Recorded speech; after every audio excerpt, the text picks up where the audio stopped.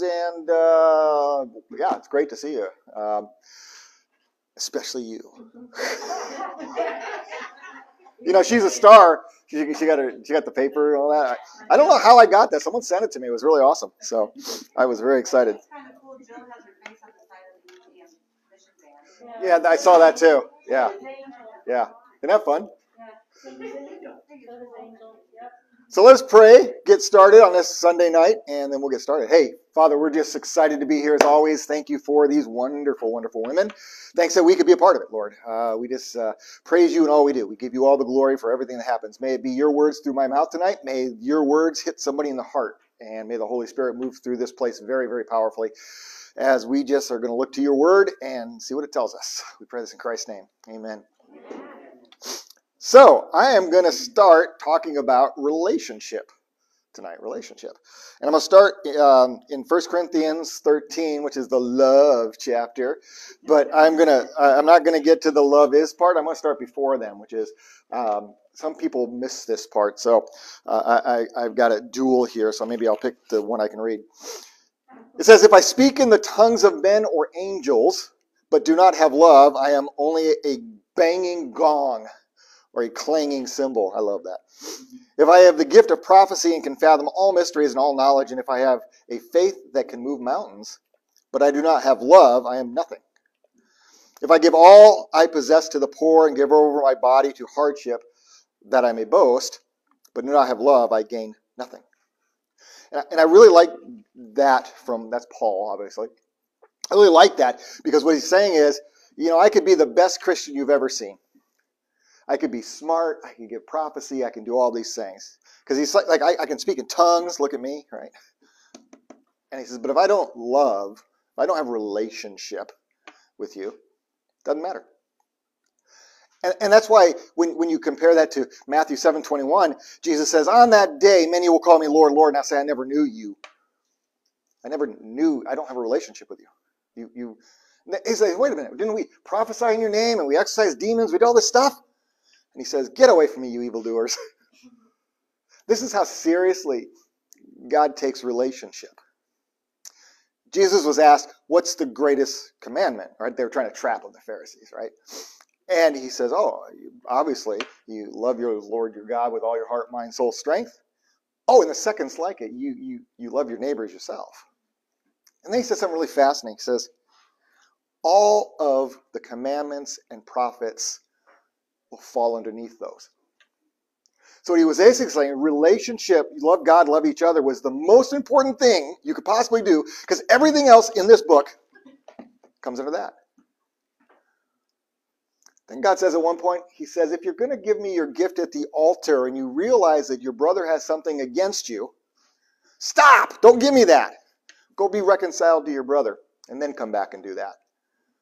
The God of the universe, the Almighty, is saying, before you even think about coming to me, you better be reconciled and have relationship fixed where you're at. Isn't that fascinating? How seriously God takes relationship? How seriously he takes a relationship with us because he gave his only begotten Son that whomever shall believe unto him shall not perish but have eternal life. It's about reconciliation. We were unreconciled. We were rebellion. Jesus bridges the gap, and now we're reconciled to God, and we have relationship. Jesus calls us his friend. If you look at his ministry, the whole ministry was about 12 people plus more disciples, but the 12, and especially 3, wasn't it? James, John, and Peter. And it was relational. Everything was relational. When Jesus was preaching, he would tell parables to people in a language they understood to meet them where they are. So when I read this, and as a pastor, one of the things that you have to do is love the people you're talking to. You have to have a relationship with them, because that's the gospel. Everyone thinks that you can be saved. You say the prayer, right? The prayer. I never believed there was a prayer, but there's a prayer, I guess. And then you're good to go, because you believe Jesus is your Lord and Savior. But Paul here says, if I have all these skills as a Christian, I'm Benny Hinn and I can swing my coat around and smack you and you'll be healed. I don't love you. Doesn't matter. Benny Hinn, you like Benny Hinn? I love that guy. Woo! You know, he came around. He came out about like a year ago. He's like, yeah, I'm a fraud. It was amazing. He's not swinging his coat anymore. I find it fascinating because there are people that try to live the Christian life, try to live the discipleship life without relationship. Now, here's the curveball for the group of us who are all broken people, including me. How do you have relationship when you've been betrayed all your life? When you have trust issues? When the people that were supposed to take care of you didn't and harmed you? How do you have relationship when you've been broken in that area, right? And that's hard because we all want to follow Christ. We all want to be good disciples. We all want to be good Christians. But then we find that there's this friction that happens when we're around other people. Now, I always say that there are a couple cauldrons in which we get to practice our Christian faith. One is marriage. The other is church. When we're around each other, we got to turn the other cheek. We got to forgive as we've been forgiven. We got to not judge. We got to bear with people. We've got to, do all these things Jesus told us, which are counterintuitive to what we want to do. But here's the thing. We are built by God for a relationship. In the beginning, he made Adam and says, it's not good for you to be alone. You need adult supervision. We'll make Eve. We are built in our soul. We cry out for connection. And so we have this real dissonance sometimes in our lives where we're built for the relationship, but we're so broken in relationship that we want it so bad, but when it gets too close, we push it away. Ever self-sabotage relationship? Ding, ding, ding. I like ding, ding, ding. And you're just pointing at the other person. This is the funnest part about being a pastor. You will say something, and everyone's like, it's you. I love it. Yeah, I mean, I've been there. I have complex post-traumatic stress disorder from child abuse and things I went through. And relationships, brutally hard for me. I'm completely broken in that area, right? And what God had to teach me, I didn't love people at all. And when I was growing up, I grew up in 12 different homes and lots of different churches. And I believed Jesus was my Lord and Savior. Absolutely believed it. I believed everything this book said. But I hated people because of what they did to me. Couldn't trust them. Wouldn't be around them. But this is what's interesting. 1 John 4:12. This is very convicting. You ready? If anyone says, I love God, yet hates his brother, he is a liar. For anyone who does not love his brother whom he can see, and loves God who he cannot see, lies. Pretty brutal. It's like, oh, dang it. So what John is saying is you can't possibly say you hate your brother or sister in Christ, or even all of creation, because everything is made in God's image, right? Every person you see in the eye is made in God's image. If you hate that or have problems with that, but you say you love God, something inside of you is broken. Now, here's the best part. God's a healer, right? The whole idea here about our faith isn't just accepting Jesus Christ as our Lord and Savior. It's not a one-way relationship. No relationship's one way, is it? That's one hand clapping. Notice the sound? Cracking you up tonight. He gives back. And he says, my yoke is light.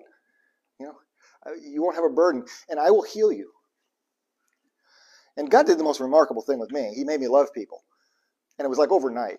Once I kind of committed to, I'm going to let you transform me through the Holy Spirit. I'm going to stop blocking you. You can block the Holy Spirit. It's called quenching it in the Bible. You ever heard that little voice say, do this? And you're like, no. That's quenching the Holy Spirit. You can do that. But when you finally give in, and usually it's because God's hit you with the holy 2x4, right? Got that welt across your forehead, and you're like, okay, God. Got that spiritual concussion. he will do amazing, remarkable things to heal you. And then what you will find is you will have relationship in a way that God created you to have a relationship. There's a pastor named Francis Chan, and I really like this guy. And he said this, and I've told you this before if you've been here a long time. He says, I can't preach to people I don't love. I can't preach to people I don't love. And I thought about that. I said, what a great statement. And he says, before I preach to people, I pray that God will give me a loving heart toward them. I thought, that's really smart. Because if I don't care about you, you're just an audience. I used to do a lot of public speaking. I've spoken to groups of 2 people. I've been at a big conference, nobody came. It was hilarious. I've still videotaped it and made it look like there were people there. I shot people's feet and stuff. It was brilliant. I've spoken to groups of 10s and 100s, and I even spoke at a place they said 2,000 people were there. And they were audiences. And I was brilliant. And then I walked off stage and I was done. And I didn't give a second thought to those people.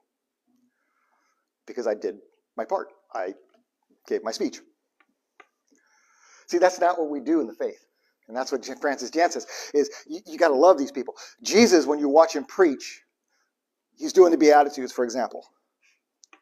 Blessed are the, right? Did he care about those people? When he had the 5,000, he was going to feed them. It says he had compassion upon them. When Paul writes to the churches, what is he? How do you know how he opens his letters? I pray for you people. I care about you. I want relationship with you. So we're built for that. But some of us are really broken in that. And so what we have to allow is God to do that healing piece in us so that we can be the people God created us to be. And that's not easy. And I'm not going to blow smoke. It's hard to allow God to heal you in your most vulnerable spots, because how can you really trust it's going to happen? I mean, I'm talking about miracles. I'm talking about supernatural stuff. Yeah, you know, it cracks me up. You ever watch TV, all these shows, Ghost Hunters and, you know, all this stuff? People are fascinated by the supernatural, except when it comes to God. Then they won't believe it. You know, they'll believe they're talking to their dead cat, but but they won't pray.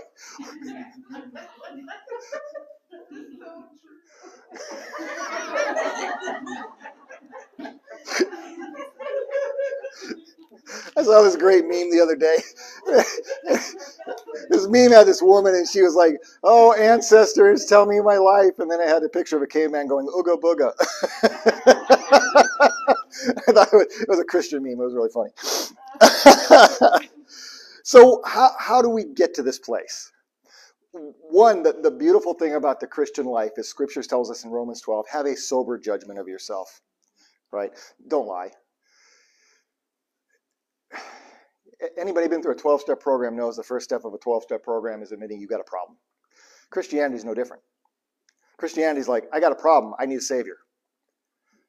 You know, Paul says, of all the sinners in the room, I'm the worst. I would tell you, of all the sinners in this room, I'm the worst. I need a Savior. There's this other meme. I like memes, by the way. There's this other meme that says that, you need the Holy Spirit when you go to church on Sunday. I'm like, I need the Holy Spirit to go to Walmart because I am that broken. I don't leave the house without it. You got to admit you got a problem. And if you have a problem relationally, you got to say, Lord, I have a problem relationally. I'm broken here. And here's why I'm broken. Because this person betrayed me. This person abused me. This situation was untenable. I can't do this. And the Lord is good. And the Lord will respond to you. And he'll say, well, child, I know. I was there. I saw it. What do you want to do about it? Right? This is not even my notes. I'm just freewheeling right now. I wrote a book years ago, and it was about John 5. And it's the guy at the bath of Bethesda, and he can't get in for 38 years. He's trying to get healed, right? And Jesus comes to him and says the craziest thing. He looks at him and goes, do you want to be healed? Dude's been there 38 years. trying to get in the pool. And Jesus is walking around. Everyone knows about this guy. This is no secret that this guy has been there for all these years. And I thought when I first read that, that was the stupidest question ever, right? Jesus is all-knowing. And he's like, you want to get healed? Duh. But it's a great question. Because a lot of us say we want to be healed, but we keep a foot in our dysfunction and a foot in the faith, and we expect God to do something. And that's not how it works. Got to move your dysfunction foot. And it is scary. Scary, scary. I had a woman I was working with once. We were working through this transformation piece, right? Good Christian, had some issues. We're trying to get her foot to move. And she goes, but I like me. And I knew exactly what she was talking about. She's like, I don't want God to change me and I'm somebody else. I like me. And I laughed. I said, well, God didn't really change David's personality. God didn't really change Paul's personality. You know, you don't see God changing their personality. He changes their viewpoint. Right? I know in my case, I'm still the same guy I've always been. I'm still irreverent. I'm still the guy. Shut up. Some people know me a little too well. But now I see through a God prism and instead of a Tom prism. Because I moved that foot. And I trusted that God would do what this book promises he'll do, which is heal you. Now, why is this important? It's important because you cannot have the life that Jesus promises, which is I want you to have life and have it abundantly, if you can't have relationship. If you can't be around your brothers and sisters in Christ and be able to be completely free and let down and relaxed and calm. Now, Scripture says don't stop meeting like some people do because we need each other. We got to encourage each other. We got to lift each other up. We're supposed to be the ones that are telling each other our sins. You go first.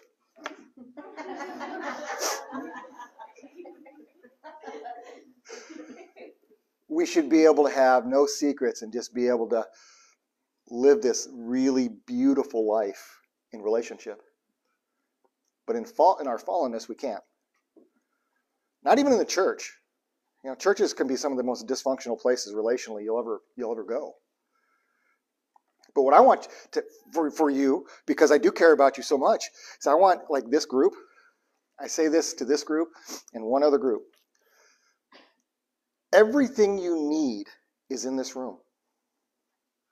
Every one of you has a different set of experiences and skills and gifts and blessings that you could share it with the other person and lift the other person up. And if you were to leverage one another that way within the body of Christ, one person's an arm, one person's a leg, right? Imagine what you could do. But some of us are so broken in a relationship, we can't get there. We can't trust each other. We can't love each other. We can't feel close. We can't let someone close to our heart because it's so broken. Some of us have broken souls, which is a different thing. And that's where God comes in and does his healing. Right? So if you're not good at relationship like I'm not, what do? Are you living the fulfilled life? It's very hard. I mean, I struggle with it. I'm 57, and I came to faith. I had 40 years in the desert and then kind of really came to my faith. So past 17 years, I've been really struggling to try to be better at relationship. So I'm kind of a newbie at this. Because most of my life, I didn't care about relationship. And I certainly would walk into a room here, and I would give you a powerful speech and walk out and not care about you. But now, I give you a powerful speech, and I walk out and I pray about you. I think about you. And I watch your faces as I speak, and I see how God's affecting people. And I particularly pray for those folks. Because I care, and I look forward to coming back the next week and hammering you again.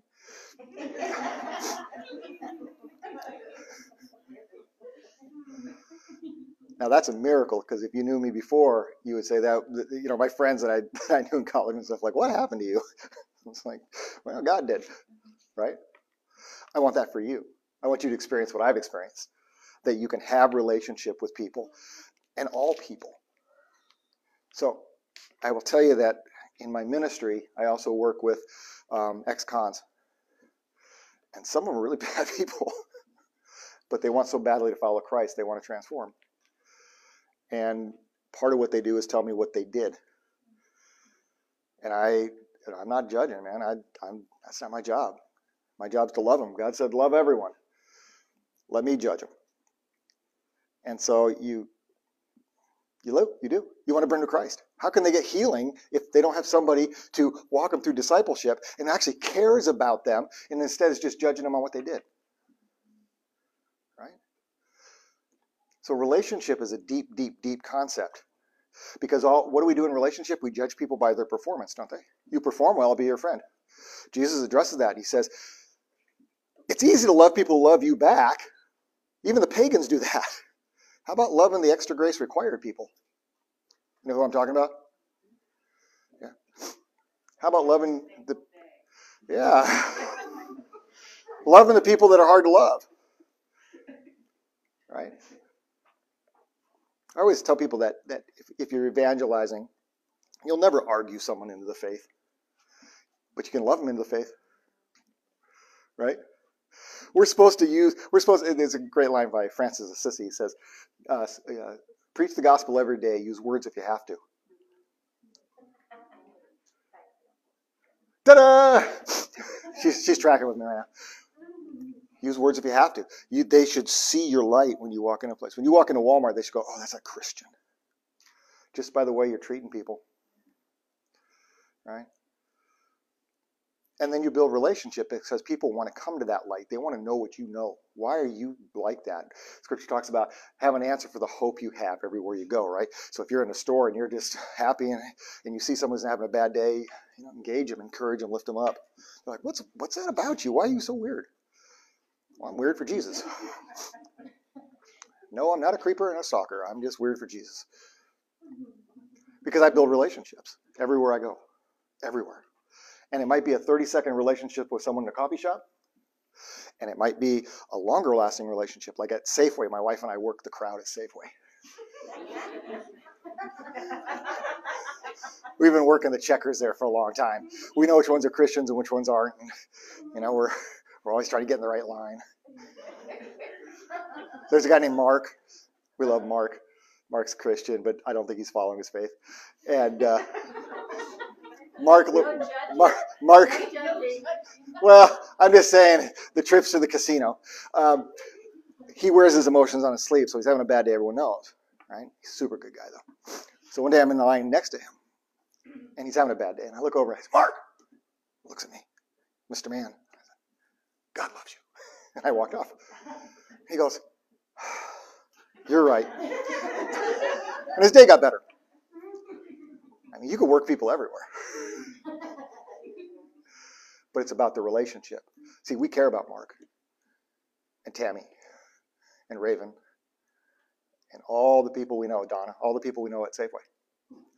Da, our pharmacist, Stephanie, who works there. See, I know them all.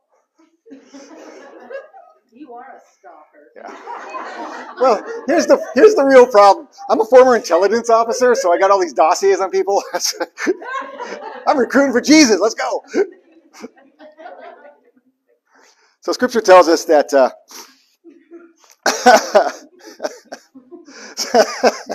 Scripture tells us that all authority in heaven and earth has been given to Jesus, right? This is Matthew 28. And he says, therefore, go out and make disciples of all nations. That's not me. That's not just pastors go out and make disciples. It's all of us. Once you're in the faith, you're to share your faith. And the best part about your faith is you don't have to be a theologian. You just share your story. This is what Jesus did for me. Even if you're brand new in this. You're like, I don't even know. I'm just here because they told me to be. You can still share that, I'm around this weird group of people, and they seem pretty nice. Your testimony is what's going to affect people. It's not the pastor that really brings people to Christ. It's the reach that you all have. So you're supposed to make disciples. How do you make disciples? You build relationship. Do you think I ever go out, I'm at Safeway, and I'm in the middle of the aisle going, John 3:16! I think you do. I would, but I don't do that. I build relationships. Yeah? I'm friendly with people. I want to share my heart with them. Now, here's the downside. Will you be abused? Yeah. Will people take advantage of? Mm-hmm. But when you get in your head that that's between them and God, not you and them, that's between them and God, not you and them. You're just doing what you're supposed to do because that's between you and God. And God will bless you significantly for doing what he wants you to do. So you're out there making disciples by making friends. The time will come when you can say, hey, John 3:16. Yeah, that time will come. My wife, on the other hand, she's the John 3:16 person. She cannot wait just to bang somebody with the Bible. She's like, how long do we have to wait till we tell them? Like, let's wait till they know our names. She's quite the evangelist. There are times, honestly, when we're doing counseling, I'll just sit back and let her go because she's like, I'm like, this is great fun. I just get to watch. So relationship matters. God said love. Jesus said the greatest commandment. The greatest commandment. Didn't say the greatest suggestion. The greatest opinion. Oh, I hope you do it. The greatest commandment. You are commanded by God to love him if you're going to be in the faith. Now here's the beautiful part. We didn't love God first. He loved us first, which is why we can love. And we are told, love your neighbor. Don't judge him. Don't gossip about them. Don't worry about them. Right? Love them. Bring them into the light. Last thought. I think every one of us in the room, except my wife,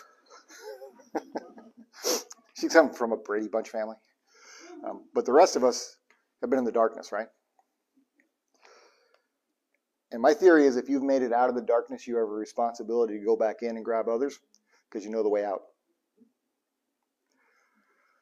You are the light that's going to bring others out of the darkness. God uses all things for the good of those who love him, including this, including all your circumstances, including everything bad and ugly you've been through. He will use for the good of those who love him. So when you think, how can I have a relationship with people? How can I disciple? How can I possibly be that person? Because God said so. He's already given you permission. He's already given you the authority. He's already given you the gifts and the blessings and the experiences because you're going to speak into people's lives so powerfully that when you die and you get to heaven and Jesus gives you that big hug and says, hey, I want you to see someone who's here because of you. Isn't that going to be a cool moment? That's what we live for as Christians, is that moment. So if you're struggling with relationship, allow God to heal you. Step out of that dysfunction. Allow the Holy Spirit to transform you. Allow yourself to be vulnerable to God Almighty so that you can have the life abundant that he has for you in a relationship. And here's the perfect place to start. Right here in Friction Central.